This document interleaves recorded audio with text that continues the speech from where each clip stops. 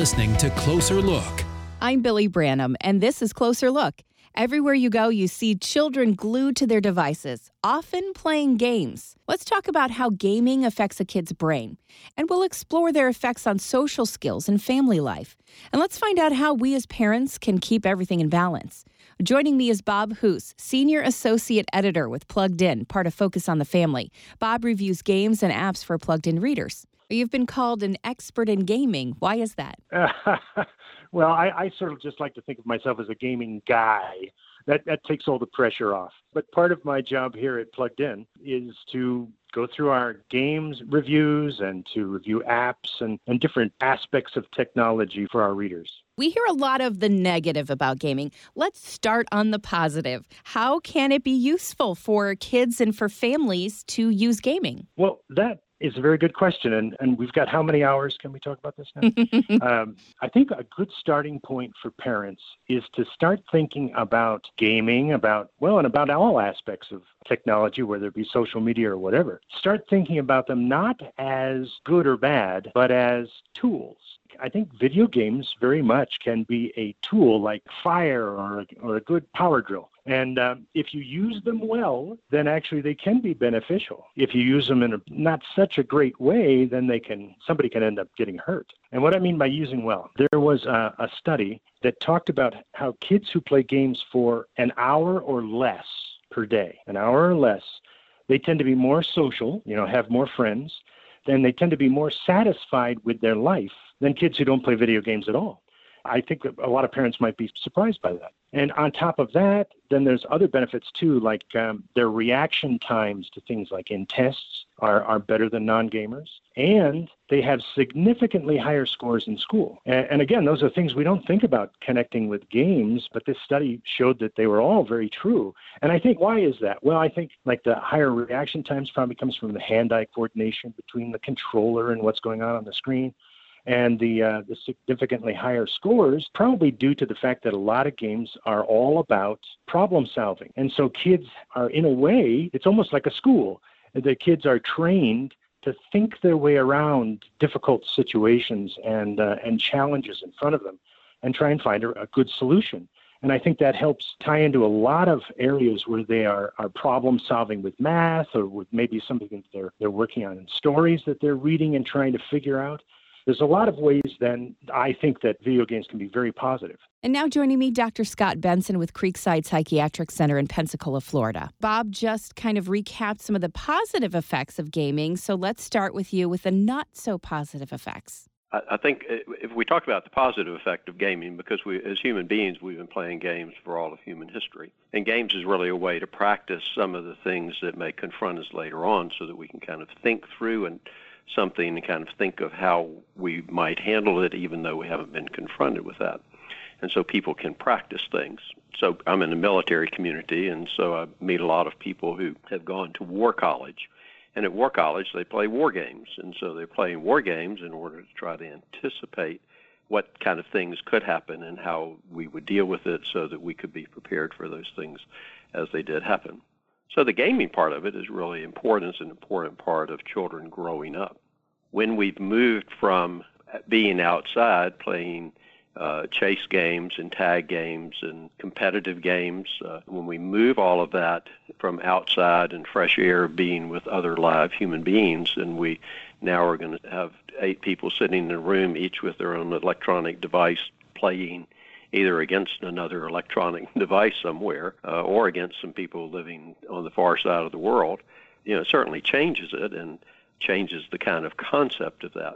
So I think there are parts of it that have to be fabulously wonderful, and I think we've been concerned that parts of it get a little bit out of hand. How does gaming affect relationships outside of interacting with someone within a game? I'll give you an example. So my mother-in-law, who has always been a great bridge player, and she can't get out to play bridge much anymore, so she plays bridge on her computer, and she plays with people all over the world. And then she's figured out how to get on Skype, and so she can talk to them, and they have conversations, and so they develop friendships. So there are certain parts of games and gaming that are productive, and there are other parts of it that I think are where people are using that as something to fill their downtime, but they're avoiding other opportunities that are more growth promoting. This is a closer look at gaming and its effect on our kids. I'm Billie Branham talking with Bob Hoose with Plugged In and Dr. Scott Benson, a psychiatrist in Pensacola, Florida. And Bob, this one's for you. How do we know when a child has pushed it a little too far and is using gaming inappropriately or maybe even a little too much? One of the things that'll tell parents right off the bat is if you can't seem to pry the game out of their hand. And I think parents, they're much more savvy these days because we're surrounded by technology all around us. But I think even parents that are aware and setting some limitations and things like that will find that kids want to push that boundary, want to play more and more and more and more. And the problem with that is that not only do they become less social, they interact with others less. It can almost get to the point. I don't like the word addiction when you talk about games, but it can almost get to that point. In fact, World Health Organization, they just came up with a new classification called gaming disorder as a mental health condition. How they described that was an increased priority given to gaming to the point that gaming takes precedence over other interests and daily activities. And I think if you see your child going in that direction, and it can really happen, especially these days with games like Fortnite, they're so popular and kids just can't seem to pry themselves away. And if parents see that sort of thing happening, they have to start talking and start communicating with their kids. And by the way, one of the things parents often ask is, well, why is this such a big deal? Why do they even care about, I've played video games, it's not a big deal to me. Why is my kid so glued to the set or to their tablet? And I think it comes down to the way games are designed. They are designed with these pleasure factor built in. Within the context of the game, they reward you over and over and over. And what happens is your brain really likes that. It sort of feels good with that. In fact, neurons in your brain start releasing this chemical called dopamine. It's a neurotransmitter, but it's sort of like candy for the brain. Kids will start playing, and they get that little reward center tickled, and they say, wow, I got to keep going. It's just like, okay, you open up a box of candy, and you eat one, and you think, oh, that's all I need, maybe another one. And they keep coming back over and over and over. Next thing you know, they're hooked. It's much more difficult to pry them away. And I think when you see that, then you can say to yourself, okay, we need to make sure that we're holding our limitations, make those limits as strict as we can. And Dr. Benson, how can parents know what will work best in setting limits with their kids? Parents I see in my work, what I tell them is, let's look and see what the problem is. And where do you want to go with this? My daughter has background in science. In her work, she uses computers all the time, and they had computers at home, and they told her children that we just don't have those kind of games on our computers at home. What they do at their house is that they play board games where you're interacting with live human beings, and mostly they realize that electronic games, the way they're constructed and the way they're built, they are so addicting and they're so isolating because, for the most part, you're not playing with another person in the room, or you're not even playing against anybody out in the world. So if a family says, I'm really worried that family's becoming isolated, that our children don't talk to us, well, how are they spending their time and what do they do? Or their grades are going down. They're not doing their homework, and so how do we put some limits there? I think people have to look and say, well, what is the problem first? But the games are so addicting. I can remember as a child going to different establishments when they had pinball machines. So I'm really old. So I remember pinball machines. And the pinball machines had a little sign on them that said, if you're under 16, you can't play the pinball machine. People understood that they were built to be just that kind of little bit addicting. So we have a whole bunch of stuff that's just a little bit addicting, and it's a benefit, a reward. So they give you a challenge, and they let you win just enough so that you keep coming back, but you never get the jackpot. And Bob, what do you think about that? I think it really comes down to communication as much as possible. That's the very first step. Communication with your child, talking through. There was a time in the past when especially we as Christian parents thought, just rip out that Xbox, throw it in the trash, and everything will be A-OK. But these days, it's different because we are immersed in this technology and video games and laptops and iPads. It's just a part of everyday life for kids nowadays. You can't just lock your kid in the room. But on the other hand, you have to be able to talk with them, help them understand, discuss what it means to deal with games and other social media things with a Christ-centered perspective. I know for a little kid that might not be as easy to navigate, but you can talk to them about what's the good side. How do you make sure that you're controlling the things you're playing and they're not controlling you? You can help them see what a positive approach to games and gaming can be. And I think that's an important step right there. This is a closer look at gaming and its effect on our kids. I'm Billie Branham talking with Bob Hoose with Plugged In and Dr. Scott Benson, a psychiatrist in Pensacola, Florida. And Dr. Benson, why is it that our brains make us so want to be on our electronic devices all the time? It's the pleasure and the reward, and it's the complexity of the interaction. It's very clear that if you're trying to talk to another person, especially if it's over some kind of emotional kind of issue, that requires a huge amount of brain energy to keep all the little inputs and all the little stimuluses together. And so, as a consequence, lots of people avoid having to deal with other people. So they just don't sit down and have other conversations. They don't enjoy groups. But we also know that if I can get past the work effort of starting to get along with these people, that there's huge benefit to working within a group, because then I build a community and I have relationships and people that I can rely on and depend on. So what happens electronically is just much easier. I had a friend who had to go over to our local college. They got there right as class time was changing, and all of the students came pouring out of the auditorium where they had just had a lecture. And he was so disappointed because every student that came out already had their phone on, and they're walking looking at their phone, and that no students were talking to each other. And he commented, he said, back when I was in college, we would come out and we would talk to each other about what we just heard. To me, it would make sense. That enhances the learning experiences. So I think the devices they're less complicated than a human interaction. They're constructed so that they're inherently very addicting, because I can tap, tap, tap, and something amazing happens. Do you think this is different for boys than it is for girls? I don't know that the data's in. Obviously girls are different than boys, and they have different maturity levels and things like that. It's not that the electronic stuff itself is a problem, but it has become a distraction away from other things that this family has said are important.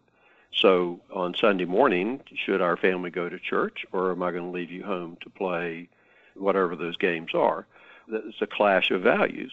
And so a family has to make decisions about which direction are we going to go in. And so a whole bunch of people would say, I would rather, it's just much easier to stay home and play this video game than it is to go to church and deal with complicated, important issues, or to go over to my grandmother's house. But there are things that we, as a family, there are things that we have to do, and personally, there are things that we have to be self-disciplined enough so that I can pull myself away from this thing that gives me some kind of pleasure, whatever that is, and I have to pull myself away from that and go over and go to work. So I need to put down my phone and get back to work. Now, Bob, you mentioned your daughter was more into social media versus gaming. And do you think that's typical for girls to be into that behavior on a device versus boys? I think so. But I know there are a lot of girls who really enjoy gaming, and there are even clubs online of girl gamers.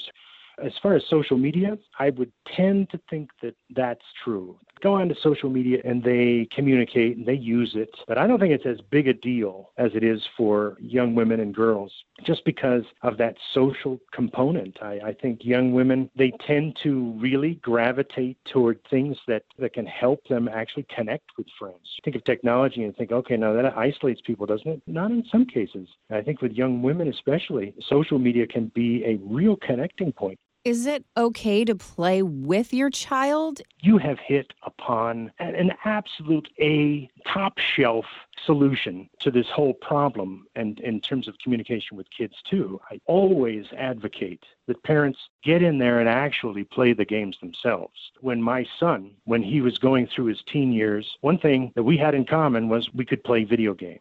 And he loved video games. And when I got in there and played the games with him, there was a number of benefits. One, it helped me see the kinds of things that he might want to play. And if there were problems with some of those games, I could could talk through it with him. And if there weren't problems with the game, if nothing else, it gave us this common area that we could both enjoy and spend time together doing. So as he got older, you know how sometimes you'll have teens that the last thing they want to do is talk to you about anything. I mean, they don't even, you get to a certain age, you don't want to talk to your parents at all.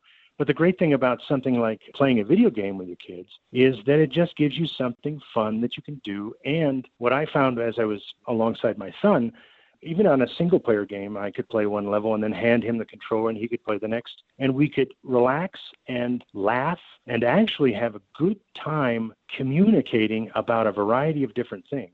My son actually would share some things that might have been going on at school or some of the things he was thinking. And he had a lot easier time doing that while we were doing something together, like playing a video game, than he would if we just sat down around the kitchen table and had a long talk. So yes, I highly encourage that parents get involved and play with their kids. And this is a pretty big question, Dr. Benson. From a psychiatric point of view, does violence in games necessarily translate to violence in the real world? Well, obviously we don't have the science to tell us. You have to have a certain mentality to want to play that particular game in the first place. I'm a baseball fan. I don't watch much football, and I hardly ever watch basketball until it's the Final Four. But there are other people that are all over basketball, and there are people that are all over violent video games. We have a lot of kind of isolated, reclusive kind of people that look like they're a little bit unstable. I think we've always had those people. I don't think they got that way because of violent video games. Video games are not helping them in what our society's quest should be, helping them be more engaged with society, helping them be productive and carrying their part of the load. So when it comes to video games, the first message is I want to be sure the grown-ups that are in the room that they have good self-control over their use of screens and their screen time, and that they are being really careful to think about how does this fit with our family values and where do we want our family to go? And there are lots of things that we know are important. Having families dinners together and having families talk to each other and are all important. If everybody's off on their screens, that's not going to happen. We're talking about the positives and negatives of gaming and the effects on our kids' relationships and minds. This is Closer Look. I'm Billie Branham, joined by Dr. Scott Benson, a psychiatrist in Pensacola, Florida, and Bob Hoose, Senior Associate Editor and gaming enthusiast with Plugged In. Bob, for parents who have little ones not quite using those devices yet, is there a way to set them up for a more balanced life that includes gaming? And that comes back to what I was talking about with communication. I think starting from square one, the very first step is for mom and dad not to use their phone or a tablet as a babysitter. You set up the rules and say, okay, if it's all right with you for your daughter to use your phone and play Candy Crush or something like that, or if it's all right with you, your son to use your tablet for a while, there's a certain limit. And the great thing about phones and tablets now is that they all have parental controls that you can use to do that. The easy part for parents sometimes, or the lazy part, let's put it that way, is when you're busy and you've got something to do and your little one just is bored, you hand them the phone. And I think we as parents need to make sure we get away from that we don't fall into that trap, because that's how kids can get so hooked into this constant stimulation from a little screen that it makes it much more difficult then later on to pry it out of their hands. The fact is that I think it's okay for little ones to be bored sometimes, because that's the point where they start getting creative. They have to be creative outside of a screen. They have to use their brain and maybe color a little bit more, or find that big old box that nobody's using and play with that. I mean, there's a lot of things that little kids, young kids can do when they get bored that actually ends up being something very positive for them as compared to just handing them the screen. The handing them the screen actually just starts setting up patterns that it's very difficult to break out of later on. Can you undo bad practices in an older child? Well, that is a little bit tougher. I mean, if you're a dad, for example, and you suddenly realize that your 16-year-old has an issue, it's going to be much more of an uphill battle, because, as I mentioned earlier, 16-year-olds, not only do they not want to talk about their technology, they don't want to talk to you at all. But it is possible. Again, it's going to take patience. It's going to take asking them questions and getting them to find the logic in limitations. You can explain to a teenager, for example, how some of these things can actually not benefit them but hurt them in the long run if they are so consumed by something. And if you're able to get your foot in the door and start that process, it can open that door a little bit. If you've got somebody who's a regular video game player and you just sit in there for a while and watch what they're doing, and those types of things can help make it easier to transition into the point of being able to talk to your teen about wise choices when it comes to their video game play or whatever. We are trying to help prepare them for a life outside your home, to think and to work their way through things, to be discerning in their choices of any kind of media, to be discerning and to be wise in some of the choices they make. And it can start right here with the video game usage. But if they're older and you haven't even started the process, it's going to be a long haul, so be patient. Be patient. How can parents ready a device for the kids, as in looking for hidden apps? There are a number of apps out there that look like one thing on the phone, but are actually something else in reality. If you spot that calculator, for example, that's the one where you can hide pictures behind it, isn't it? And then secondly, they've got to continue to educate themselves. Yes, you can start out with a clean phone that has nothing on it and hand that over to your teen, but you've got to always update. You've got to keep your eyes open. Another great thing is that more and more apps are coming out not only to help parents in keeping usage of time on a phone to a certain minimum, that'll give you detailed reports on what they've been using, how they've been scanning the web or what sites they've gone to. And they can even set up on their phone blackout times when the phone just sort of shuts down and the only thing you can use it for is an emergency call. There's a lot of different techniques like that, a lot of different apps and a lot of different approaches that you can use. Bob, it's been a pleasure talking with you. Thank you for sharing your knowledge today. My pleasure. And Dr. Benson, any last advice for parents finding it a struggle to help kids have a healthy balance between gaming and life? Often I will encourage parents, I say, what you need to do is you need to totally take control of it. And they say, well, how long do I keep it? And I said, well, what you do is that you give it back to them about 2 weeks after they stop asking for it. Because if they're begging for it, please, I've got to have my games. That's the only thing I have is my whole life. That child's gone. They're really way out. And so I don't know what the problem is, but your video game's certainly not going to fix that problem. So we're just going to keep that until we get to the bottom of this. When you take something away, then to make sure that we've had a really serious, honest conversation about knowing how and when and where that we're going to start having access to it again. I've had parents that they finally come to appreciate the fact that they need to take up their child's phone at night because children will keep their phone in their room. Well, I use it for my alarm clock. Okay, well, here's $4.95. You can go buy a wind-up alarm clock. That'll get you up in the morning. But they keep their phone in their room, and their friends are sending them messages all hours of the day and night, messing up their sleep. And so there are many families where they just need to confiscate the phones and keep them in a safe place or a different place. Is there anything that you can think to add? Well, I think parents are really challenged with all of this. I think as human beings, we are all challenged by how exactly do we use our computers. I mean, I'll find myself doing some work on my computer at night, and then I'll get a little bit bored, and I'll think, well, I'll play one game of solitaire. Well, then it's become 4 games of solitaire, and I haven't finished my work. And so I have to really do that for myself every day. And if I'm having that much trouble, I have to believe that other people who are not as old as I am probably are having even more trouble figuring out how to set limits on these very valuable tools. They're very valuable. I have no question about that. And we certainly have ways of making them very useful in education. But we don't want to forget the personal touch. And the more times that we can spend with people in person, the better it is for our emotional health and the better it is for us. Well, thank you so much, Dr. Benson. Well, thank you for having me, and I've enjoyed chatting with you. The bottom line, gaming doesn't have to be a negative in your house. It's about balance, limits, and communication. For a closer look, I'm Billie Branham.